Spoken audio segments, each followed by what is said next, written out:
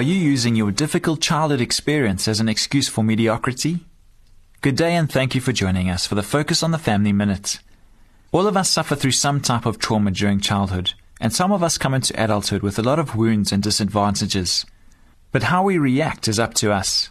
We can either choose to be defined by our past or allow it to fuel us towards great things. Years ago, a researcher looked into the backgrounds of 300 highly successful people. He found that more than 3/4 of them had severely troubled childhoods. They suffered through poverty, abuse, divorce, even physical handicaps. The list includes people we've all heard of, like Einstein, Churchill, and Eleanor Roosevelt, all of whom have gone down in history for great things they accomplished. Hardship comes into every life. The true test lies in what we choose to do with it. Don't let your past become an excuse. Let it be an inspiration for excellence.